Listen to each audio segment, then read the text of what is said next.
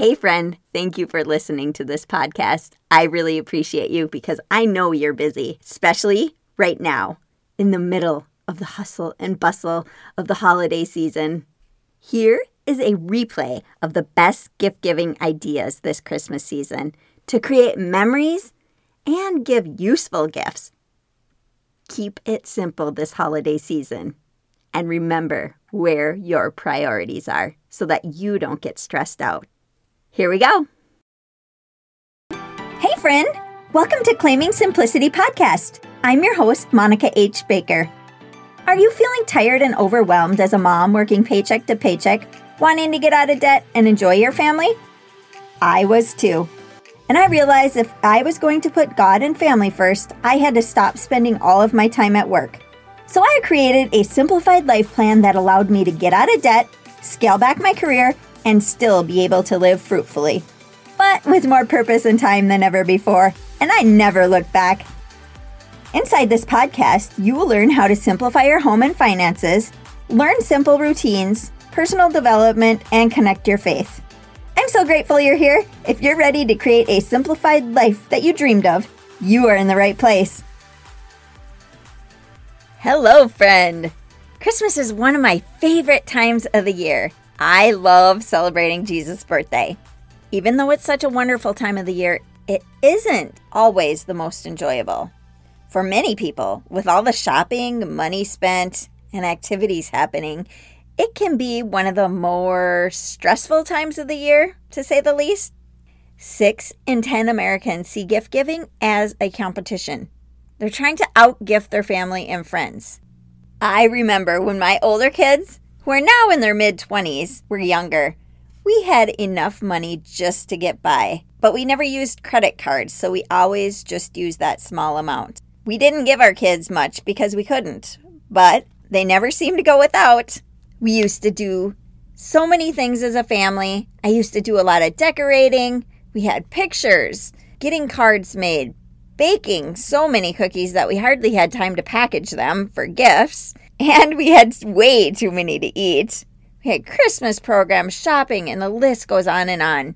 I made most of my gifts for family and friends, which seem more meaningful and most of the time very useful, but it all takes time. I used to make candies, cookie mixes, ice cream toppings, and things like that, and everybody loved them. But even then, after Christmas with both sides of our families, it seemed like we had so much extra stuff, and I always hated trying to find a place for it all. It took me several years before I started to simplify my gift giving to mostly experiences instead of things. This year, for our kids, spouses, and grandkids, we rented a lake home, but the lake home in Minnesota looks way different this time of the year than it does in the summer. So we will ice fish, as long as the ice is thick enough, snowshoe, ice skate, sled, play games, and spend quality time together. It seems though life just goes way too quick if we don't make that time for our most important people. I love quality time with family. People don't remember the gifts they get, but they do remember the memories and the time spent together. We still buy our 2 girls at home a few gifts, but it's usually things they can use as an activity such as sleds, snowshoes, kayaks, skates, hunting items, hammocks, or something they can have forever as a lifetime skill such as a sewing machine, mixer, or something of that nature. Because we value making memories and experiences over physical items, some other things we have bought are movie tickets, water park passes, amusement park season passes, and these have been some of the best gifts ever. We spend quality time together, and we don't have to physically make space for the other items. A few other gifts would be like nail polish, because you can never have enough colors, they say. We have girls, obviously. Earrings, hunting supplies or gear, or hobby items such as woodworking or crafts that they can use. One of my favorite gifts to give and receive are games.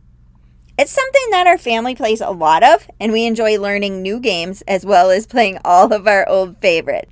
Not only indoor games, but we love to camp and be outdoors, so any outdoor games as well. We get together with friends and family all winter long for game nights and enjoy time together. Somebody did ask me recently how we store all of our games. And that is something that is always challenging.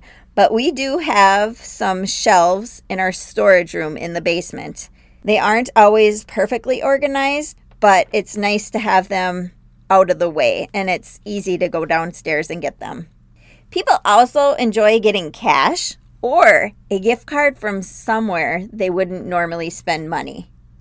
I know I love to get coffee shop gift cards because otherwise I wouldn't spend that money on expensive coffee.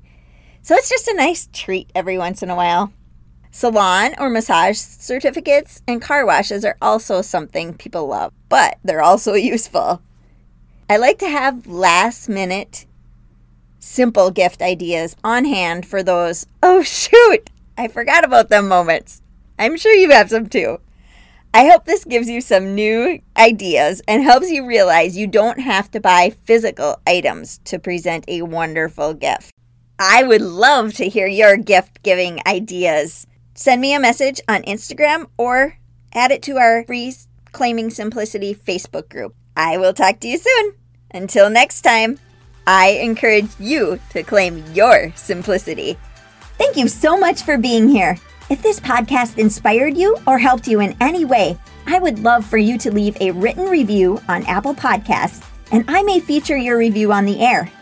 Please share this podcast with your friends. Join our free Claiming Simplicity Facebook group to connect with other women that want to simplify.